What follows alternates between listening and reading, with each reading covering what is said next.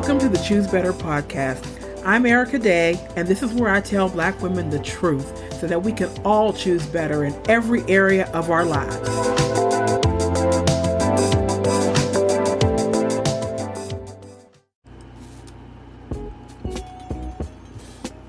So today we're going to discuss fatherless daughters.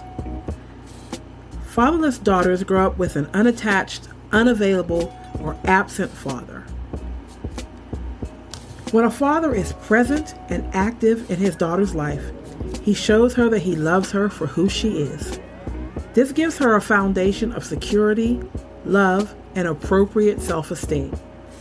This foundation follows her throughout her entire life and affects the decisions she makes about the kind of man she will accept.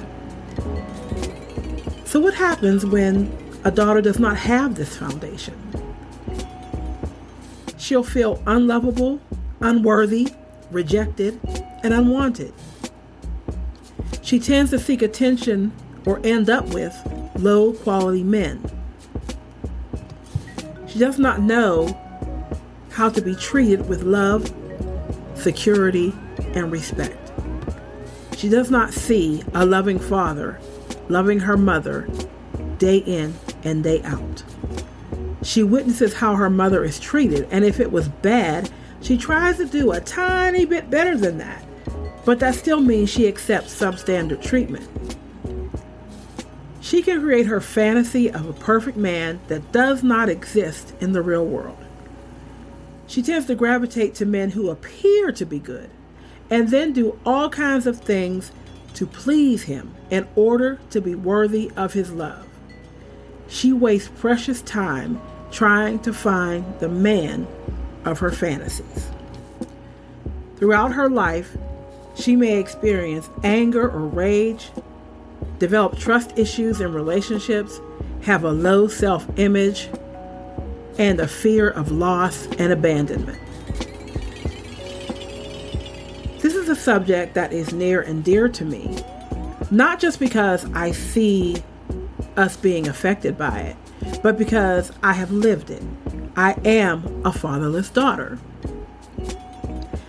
My mother was raised in a two-parent home and was clearly the favorite child of my grandfather. She was especially close to him, and she was loved and valued. She does not have low self-esteem and has never tolerated men behaving badly. By her words and her actions, she has passed this down to me.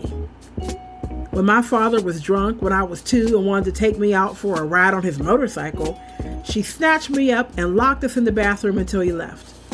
I clearly remember her screaming at him that he would not be taking me anywhere.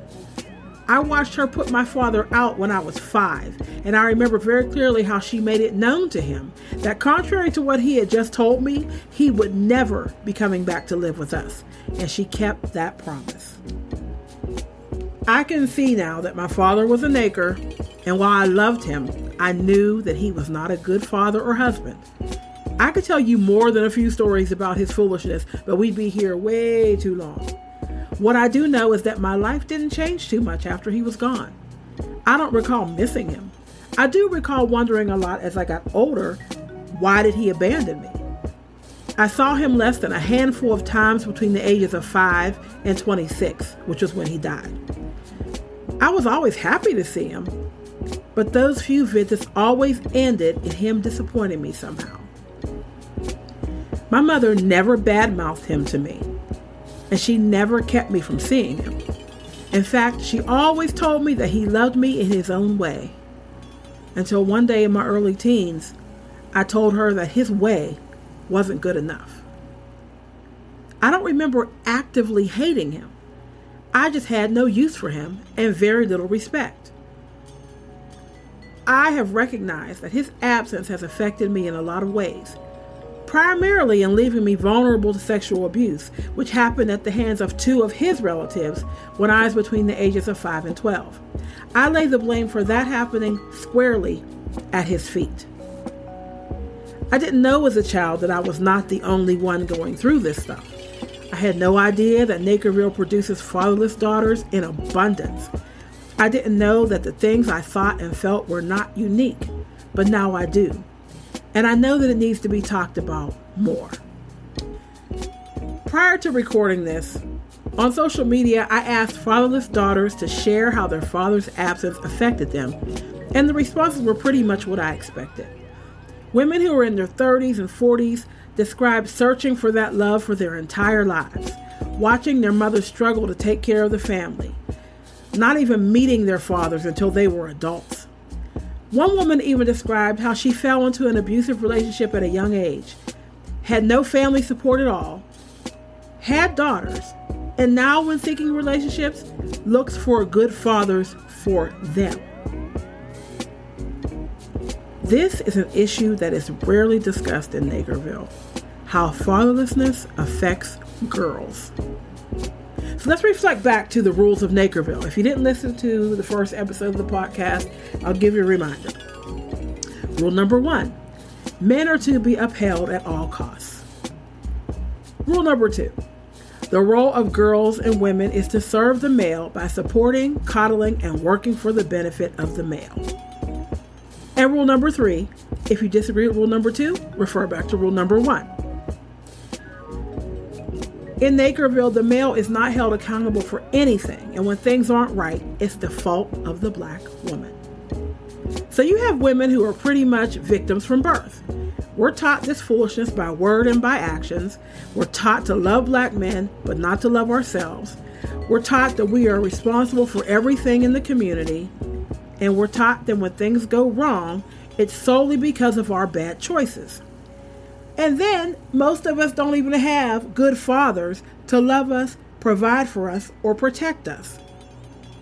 So when we don't make good choices, or we act out in other ways, then we're told we have daddy issues. But what woman wouldn't have daddy issues if they're raised in this kind of environment? We're told that women have to earn their position as a wife or earn proper treatment from males. We're told that we have to learn how to keep a man. Nagers lay the responsibility of raising and caring for the family at our feet, and it's our fault if it doesn't turn out right. Nagers fail to be responsible men, husbands, and fathers, and then blame black women for their failure to do so. Now, I'm not saying all this to give us an excuse for choosing bad or behaving bad. I'm saying this so that you can recognize what's going on and encouraging you to make better choices in spite of it. If we don't recognize and change our behavior, if we don't course correct, if we don't choose better, this vicious cycle will continue. I'm sure I've said this before, but choosing better will often mean that you are alone. When you're making choices that benefit you, you're not going to have a lot of support, especially from the toxic black culture. But you have to ask yourself if the temporary pain of being alone until you find what you desire is better for you than the lifelong pain of making bad choices on a regular basis. The challenge for this week is for my fellow fatherless daughters. Get your journal out. You're going to need it. Give yourself a generous amount of time and think about what I've said here. Has your father being absent affected you? How? Are you making bad choices in life because of his absence and what he did not give you? How can you correct this? For those of us who have thought about this and decided to make better choices, where did you start? What has been the result? Feel free to share your story on social media with the hashtag ChooseBetterChallenge. DM me or send me an email. Being a fatherless daughter is not your story. It's only a part of your experience. It is not who you are. You determine who you are.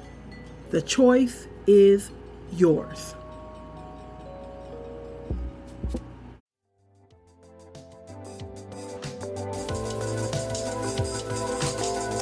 Remember that you can reach out to me via Facebook. Search for the Choose Better Podcast page. On Instagram, Choose Better Podcast. And I'm also on TikTok under Choose Better Podcast.